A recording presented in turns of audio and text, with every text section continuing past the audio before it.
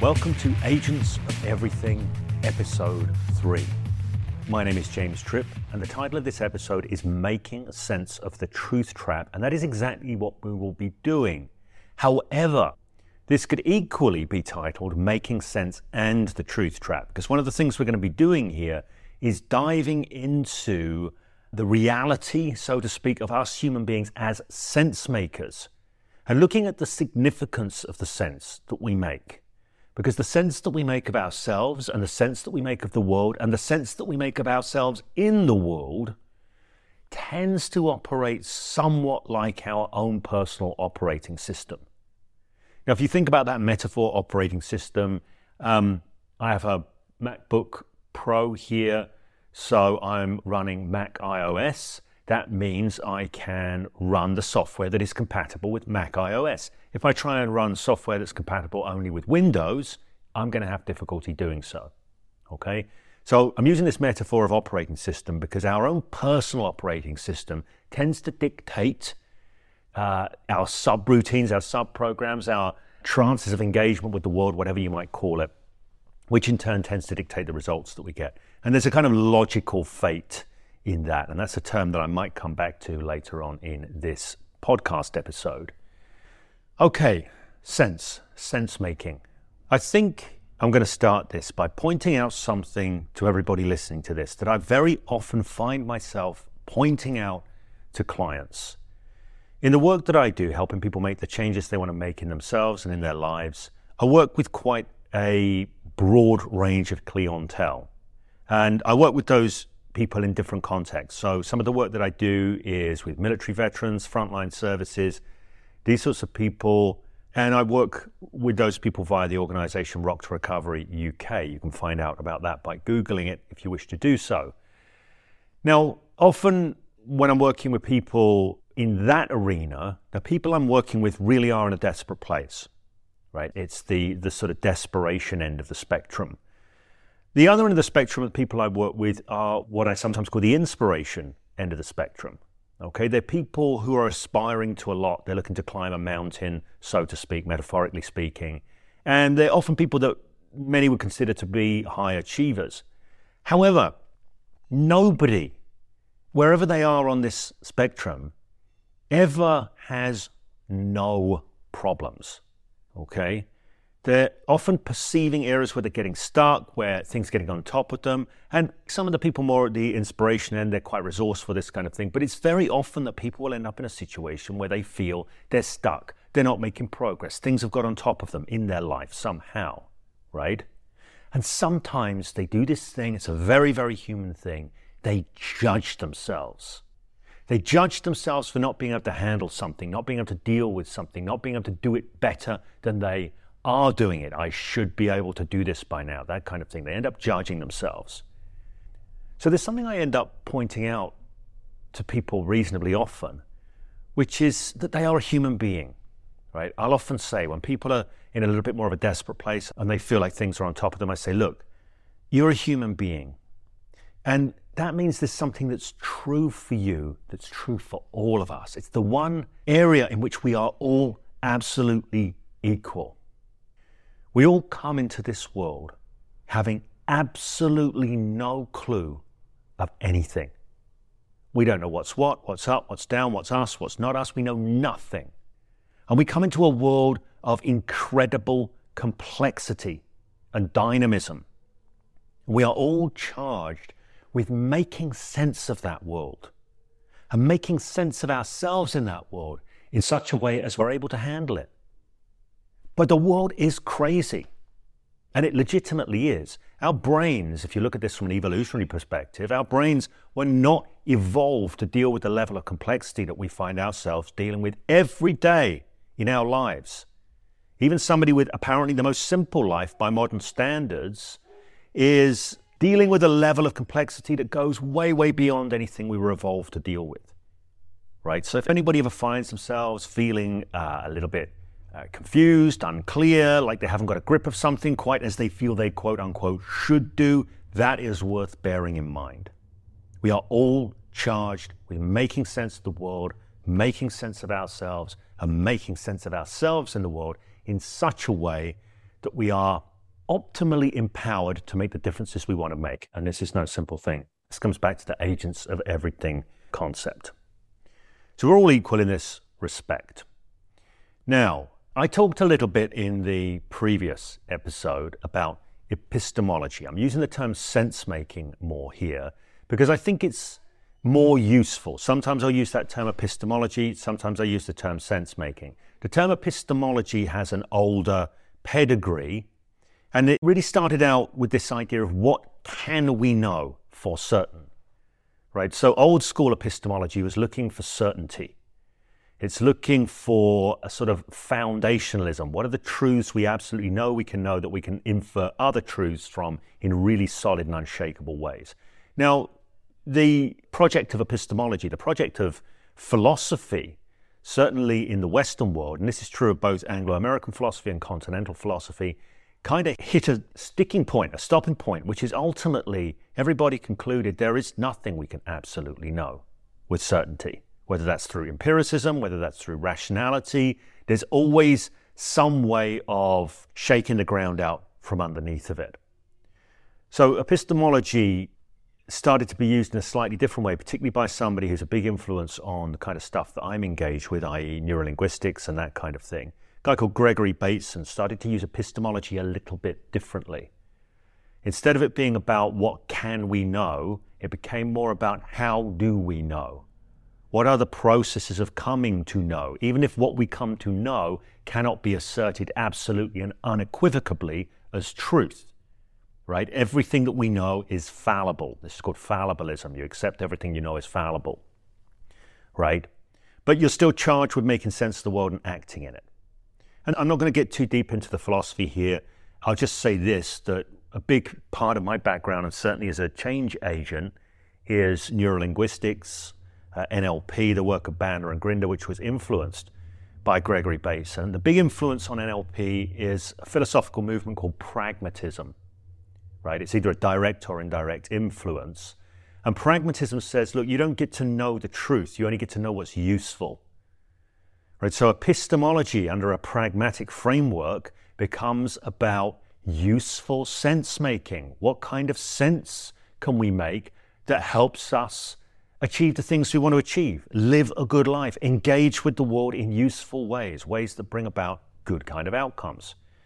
So this kind of pragmatism, pragmatic bias, this is very much there, certainly in my approach. Now, this podcast is the Agents of Everything podcast. We're looking to increase our agency in the world, our ability to affect change. Pragmatism is something that I think is to be valued very much in that frame, much more so than truth. Okay, so the pragmatic frame on epistemology or sense-making is not, is the sense we make true? It is the sense we make useful. Does it help us create what we want to create? Now, I'm giving you a little bit of a theoretical perspective on this, but I want to come back to what it is that we do, we human beings. Now, I said we all come into the world equal. We come into the world as babies, and when we're babies, we have no power. We absolutely have no power. We have some reflexes, grasp reflex, suckle reflex, this kind of thing. We cry when we're hungry, although we don't know that we're hungry because we don't make sense of it in that way. It's just a thing that happens. And we don't even know that we are we, right? So it's said that children don't even have a sense of self, as in I, separate from something else. So they see a hand moving in front of their face. They don't know it's a hand. It's a thing moving. They don't know if it's part of them, quote unquote, or if it's part of the world around them because they don't have that distinction yet. I might talk about distinctions in this episode as well, but I might end up talking about distinctions in a completely separate episode. So we come into the world, we have these reflexes, grasp reflex, suckle reflex, cry reflex, there's other reflexes there. And I often say this isn't quite accurate, probably, but we also have something you could call a semantic reflex, right? Or certainly a semantic instinct, if not a reflex. And the semantic instinct, the word semantics refers to meaning, the meaning in things. We are charged with making sense, right? Creating a meaningful understanding of the world. that enables us to have power in it. So our journey from being a baby to being an adult is a journey from no power. We utterly are reliant upon people looking out and looking after us, to a journey to power.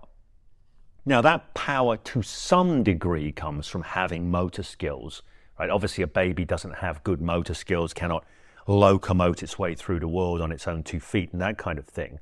But it's more than just that. An adult has power in the world because of the sense they make of themselves in the world. And sense dictates a few things. It dictates what we see as possible, right? What we see as likely, and how we experience ourselves. Okay, what we see as threatening and dangerous and what we see as opportunity. Right, we start to see a world of threats, of opportunities, of possibilities, of potentials, and this world that we see dictates our engagement. It creates our engagement. Okay? Now, it's absolutely true to say that not everybody ends up with an equally functional model of the world in terms of personal power and personal sovereignty. Let me just take an aside here to say something about personal power. And I may have said this before, so if you've heard me say this before, please indulge me just for a moment. A little while ago, a couple of 3 years ago, I encountered the work of Neville Goddard, who's a New Thought author. And I like a lot of that New Thought stuff. I think there's some interesting ideas in there. I find useful nourishment in there, some useful stimulation. And I quite liked some of the ideas of this Neville Goddard stuff. I thought they were quite well put together. Didn't think they were true necessarily. We're going to come to that, the truth trap and all of this kind of thing. But some interesting ideas that informed me in my engagement with the world in ways that I pragmatically evaluated as being kind of useful. So I like this. I'm thinking I quite like this Neville Goddard guy. He's an interesting guy. Let me find out more about him. And I jumped online, and one of the first articles I found was about this book that I'd read, and I liked this book. It was his book, At Your Command. So I looked online, and there was an article talking about Neville Goddard and this particular book, saying it read like a pocketbook for personal fascism, right? And I was quite thrown by this. I thought, really? Pocketbook for personal fascism? Why a pocketbook for personal fascism? So I'm just going to drop a quick insert in here to give the reference. The title of the article was Trickle-Down Metaphysics and the Dawn of the Trumpian Age. It was published in January 2017 by a guy called Michael Schulson. That's S-C-H-U-L-S-O-N. And the first paragraph of this reads thus: maybe this is unfair to Neville Goddard, a quirky, long-dead New York City mystic, but his 1939 book, At Your Command, reads like a pocket guide for fascists. And he goes on to say a little later on that At Your Command is a book about the emptiness of traditional morality and the triumph of the will. And this is part of the case for it being about fascism, because the triumph of the will is what fascism is all about, so it claims. Why a pocketbook for personal fascism? And the argument that was being made in the piece that I found was to say basically because the book was about getting what you want, it was therefore about promoting yourself above all others, right? And therefore dominating others. And therefore the inference was it was about having power over others. Now, so that was a really, really interesting thing. I hadn't read it that way at all. I didn't get any sense of that at all. But it might be to do with popular conceptions of power. Now, many, many years ago, when I was doing hypnotherapy predominantly, I was known as a hypnotherapist, I would get people come in and I used to do an intake form. And one thing I noticed that would come up on the intake form is that the word control would come up with quite an interesting degree of regularity. So people would say, you know, if only I could control my eating, if only I could control my thoughts, if only I could control my emotions, if only I could control my spouse, right? It's all about control. And this idea of control really suggests precision. It really suggests not allowing anything but what is desired. It's a very kind of rigid way of meeting the world, particularly a complex, uncontrollable, dynamic world. Now, I thought about this, and I've got certain biases, people that are aware of how I approach things. I recognize and acknowledge complexity, and I know that you cannot control complexity. Nobody gets to control the world around them. So if they have a need to control the world around them, this is likely to cause problems. So I thought about this, and I thought what people really want, it's not control, it's power. Right? Power is different from control. Okay? You can have power and no control, but you cannot have control without power, right? Because you have to be able to power something. It's like a power boat, right? If you cut the power on a power boat, you can try and steer it all you want, and you won't have anything, right? You can throttle it all you want, but if the engine's not running, if there's no actual power there moving the thing forward, there's nothing you can do. So first of all, you need power. Power definitely precedes control, and control is likely a pipe dream anyway, right? I tend to advocate choice, orientating to choice over control, right? Power and choice. Now, here's the thing. I started mentioning to people this distinction, power versus control, when people would come in for hypnotherapy. And it very quickly became apparent that there seems to be something embedded in the culture, at least the culture I was operating in, which is UK culture, British culture, Southeast England culture, whatever. There seemed to be something about power that had a stigma on it. So I saw people reacting badly to this idea of power. And they'd look horrified. They were desperate for control, but didn't want to have any power. Now, I've reflected upon this deeply and had many, many conversations with many, many people about this over the years. And I think the reason this comes about is because people see power as being power over others, number one. And a lot of people don't want to have power over others, right? Some people do want to have power over others, but a lot of people don't. Most regular people don't want power over others. And they also don't want the responsibility that might go with such power, okay? Now, there's a distinction I've encountered, which is power with versus power over. And this is an interesting distinction, right? We don't want power over people, we want power with things. I'm more interested in power to. Power to. So when I'm coaching people, I'm often helping them build their power to make the differences they want to make in the world. And yes, with power comes responsibility, of course. So part of that is often people, and some people need more work in this area than others, is people getting grounded in their ethics, i.e. the choices they make about how they're going to live their lives, and getting clear in that because that helps them handle their growing personal power. Okay? So this idea came up with the Neville Goddard thing, that this is some kind of personal fascism, whatever. I don't think that's the case. I will say right here that my bias, my personal bias, when I'm working with anybody, any of my clients, is to help them increase their power to be in the world in effective ways, in ways that enable them to make the differences they want to make for themselves, for the people who are important to them, for the wider world, right? And there's no moral frame around that you should be, on a bigger mission or anything. We're all here to be as we are and do what we do, as far as I'm concerned. But ultimately, the people I end up working with, in one way or another, they're looking to increase their power. And this means, and this pretty much always means, an upgrade in their personal operating system. A transformation of the sense they have made, because not everybody, when they reach adulthood, has an equally good operating system, an equally good set of sense that serves them in the world. Okay? So this is an important thing. So one of the things that I'm helping people do is upgrade that personal operating system, upgrade that sense making. Now, we can all do this, and it's worth doing. And I've mentioned before in a previous podcast how the sense that we make, it points out to the world, whatever is out there in the world. We might not get to know that absolutely as it is, but we get to interact with it through the sense that we make. But it also creates our experience of ourselves. And it creates what we move towards. It creates what we move away from. And this is where this idea, I mentioned this earlier, of logical fate comes in. There is a relationship between the sense that we make of ourselves in the world and what tends to unfold from us. Right? This term, logical fate, comes from Alfred Korzybski, who's famous for his general semantic system, and particularly the term, the map is not the territory. Most people in the self-development world have heard that term, the map is not the territory. So Korzybski, who came up with that idea, what he's saying is the map, that's our sense of the world, is not the territory. It is not the world itself. Okay?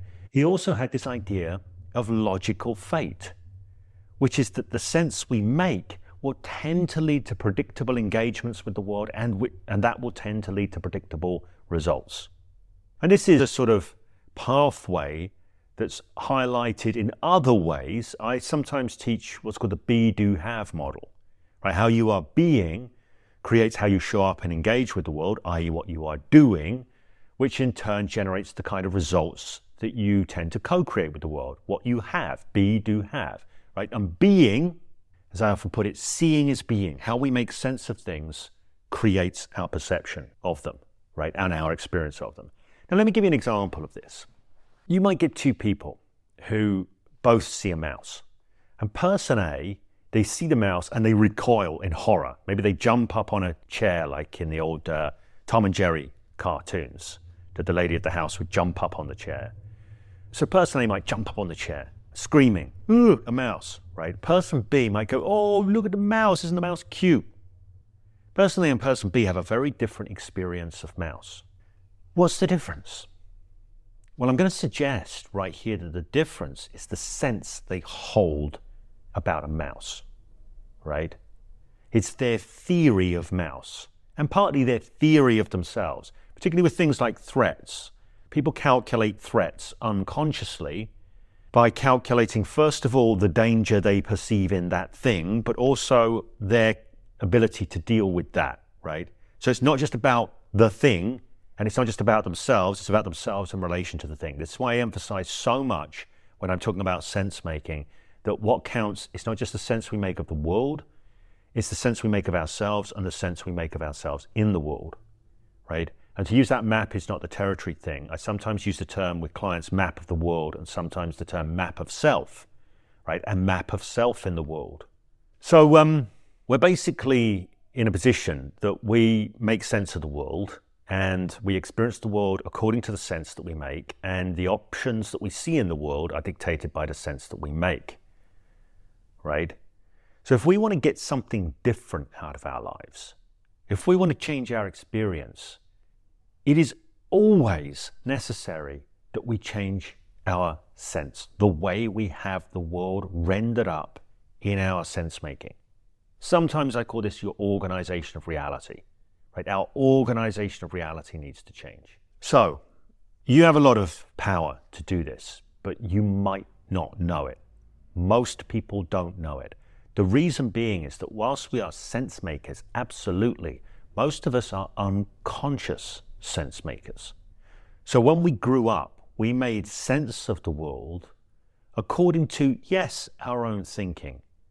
Yes, according to the experiences we had, i.e. the evidence that showed up, but also according to how we saw other people behave, how they framed things and made sense of them in their speech and speech acts, right?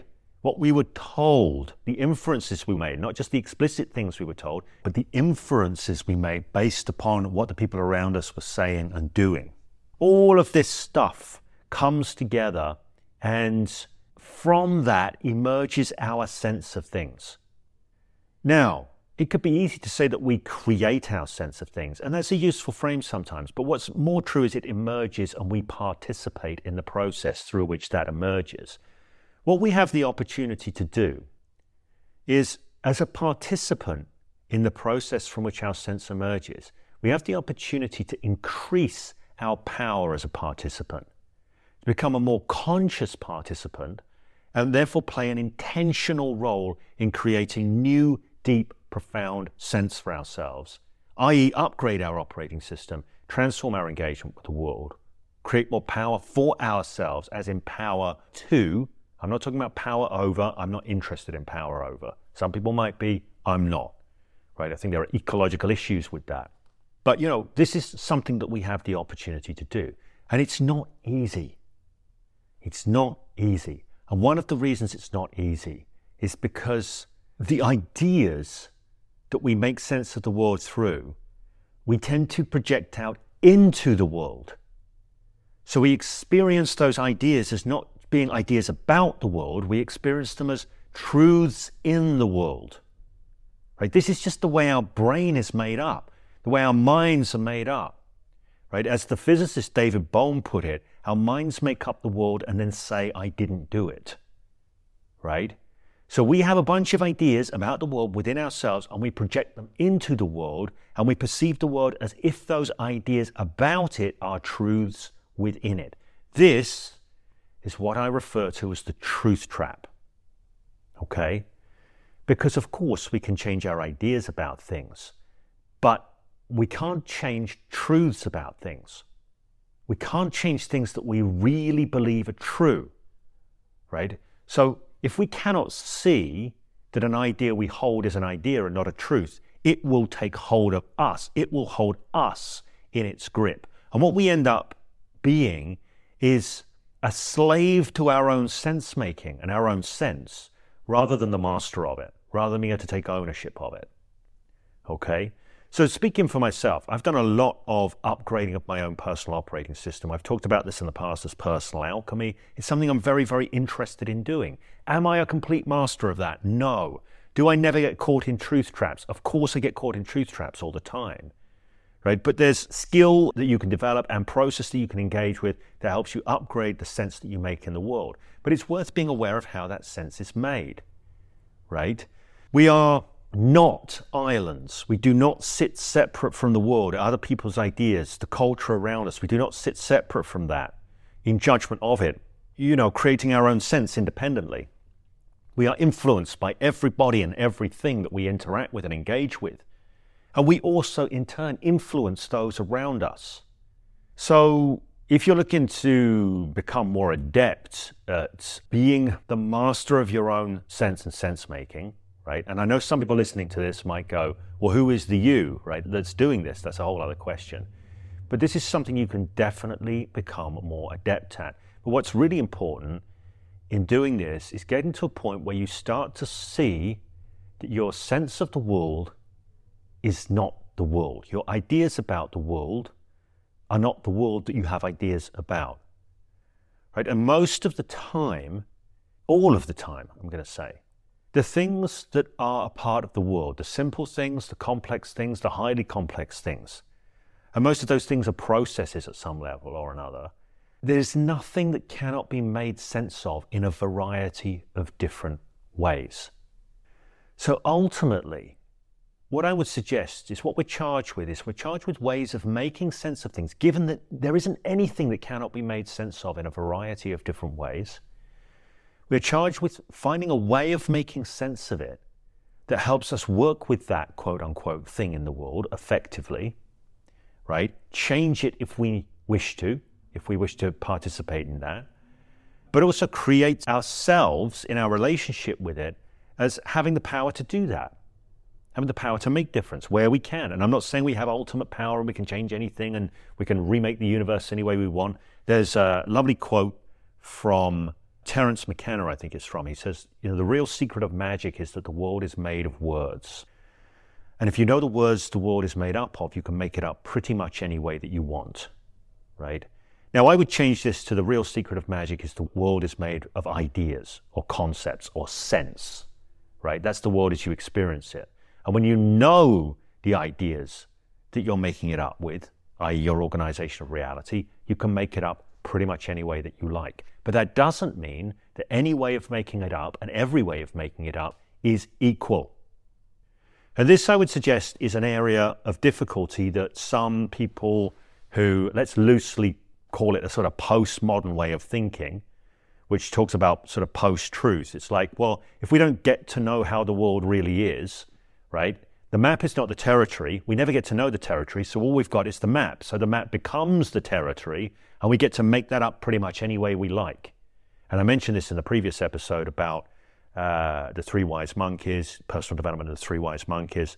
If I step out into the path of the tram out there, I suspect it doesn't matter what ideas I hold about the tram, whatever that thing is I make sense of as the tram is likely to have an impact on me, and I don't mean metaphorically. So we have a lot of power in how we make sense. Most people, it is not intuitive. It is not intuitive for anybody to really take charge of remaking your sense that you have of the world, because that sense really seems true. The things you really deeply believe about the world really seem true. It's not easy to shake those loose. A lot of the work that I do with people is helping them to shake that loose. I often say to people when they come to work with me, if we're going to work together, you're going to have to be willing to let go of some deeply cherished truths, right? I want people to know that we're going to be dismantling some of their deeply held, cherished truths, right? And this is not because, I want to make this clear, it's not because I'm going to give them a new truth according to the way I think they should think about the world, right? When I'm working with somebody to upgrade their operating system, let's say, I'm working with them to loosen off their old truths, which creates space for their generative intelligence. And this, as far as I'm concerned, the generative intelligence that we possess, each and every one of us, is what has built our current organization of reality, right? Or co-created that with the world around us. That generative intelligence comes back online when we shake down old truths and loosen them off, and opens up to creating new ways of seeing, ways of being, ways of engaging with the world, upgrading the operating system. Now, if I'm working with somebody, of course, I might make offers of certain ways of looking at things and experiencing things, but they are not imposed upon the person as truth. They are an offer, right? How is it different when you look at it like this? What would it change about you and your life if you saw things this way? What would it change about you and your life if you knew that you could whatever? So I'm inviting people to take different perspectives, to look at the world through different sets of sense and experience what that does for them, experience what that changes for them. And this process, speaking for myself, this is similar to the process I used to upgrade my own operating system. Now, it is true to say that some things, some truths are deeper, because if you think about the process of building our worldview, so to speak, the collection of sense that we make, there's some stuff that we will have built early on. When we put the world together for ourselves, we do it recursively. So we have this sense-making faculty, I often call it the generative faculty, that makes some initial sense and then uses the sense that it's made to make yet more sense. And then that uses the sense that it's made to make yet more sense still. So we end up with deeper levels of foundation in our sense. And some of that deeper stuff can be a challenge to change. And often the trick isn't to go back and change it. The trick is to nuance it at a further level so that it creates a finer level of granulation in our rendering of the world, and therefore a higher level of choice. Now, the truth trap. The trouble with the truth trap is this. Until people come to really see that really there is no truth that they can know, right? I often say the truth is out there, to echo the X-Files, but the best we can do is pull up alongside of it. We don't get to really know it absolutely firsthand. There's no such thing as a view from nowhere, i.e. we always bring our perspective to everything. So if people want to get really radical, I'm not saying I take everybody I work with to this place, because I don't. A lot of the people I don't. A lot of the people I'm working specifically with very specific truths, I'm not working at the level of truth in general. But when people can get to the point where they recognize that they do not have access to the truth, none of what they believe is true. It's just what they believe, right? So I often say the biggest, most foundational cognitive bias that we human beings suffer from is how I see it is how it is, and what I see is all there is. When somebody is freed from that and they move to how I see it is how I see it, and what I see is what I see, right? And then there's everything else beyond that. Once they get that the truth of the world, the truth of themselves, can never be known absolutely, but can only be moved towards through a variety of different perspectives. And there are ways to evaluate those perspectives in terms of the impact they have for you in your life and the differences you want to make, right? So if people really want to be able to become adept at rewriting their own operating system and doing that efficiently, then recognize this idea of the truth trap, recognizing the idea that once we have a way of seeing things, we tend to think that it really is that way. We get caught in this truth trap. There's a problem. And if you think, well, some things are true and some things are not, then you can often end up chasing your tail round and getting confused, trying to find out the truth, right? A lot of people do that with themselves. What is the truth of who I am? What am I really like? What's the authentic me? It is a sucker's game. You cannot get to the bottom of that. You cannot get to the truth that's out there. So at a certain point, you have to let go and go, I need a different criteria to evaluate by. This is where something like pragmatism comes in. Okay, so that was making sense of the truth trap. I might do some more stuff on this because I've really talked about this here from an individual perspective. But I did mention that we are influenced all the time in our sense-making by the world around us, and we are also participating in the collective sense-making of the world. Each and every one of us participates to a greater or lesser degree. We do not all participate equally. But we all are capable of participating and to some degree do participate in collective sense-making. And this is a particularly significant thing. If you have an eye to going, sometimes I mentioned in the Three Wise Monkeys thing about this idea that there's certain things in the world we might want to address and deal with. Sometimes I've had conversations I often have a conversation with my father. He might even listen to this. But sometimes we're talking about things and I might be saying, well, this is going on, that's going on. And he says, yes, it is, but what can we do? Right? And this is a very common sentiment. What can we do? There are things that we are powerless in the face of. Right? There is very little that we are powerless in the face of because we always get to choose our response to things. But we also get to choose how we engage in a broader sense in the collective sense-making. That is not to say that everybody gets out there and everybody equally participates in what Jürgen Habermas would call the public sphere, but there is an option to do so. Right? So there are methods and technologies for increasing personal power within your own sense-making, this kind of thing. There's also, for those who have an interest in doing so, ways of participating in the collective sense-making of humanity through various nodes. I'm not saying that anyone's got the power out there to utterly transform the way everybody thinks at the click of their fingers, but we can participate in collective sense-making.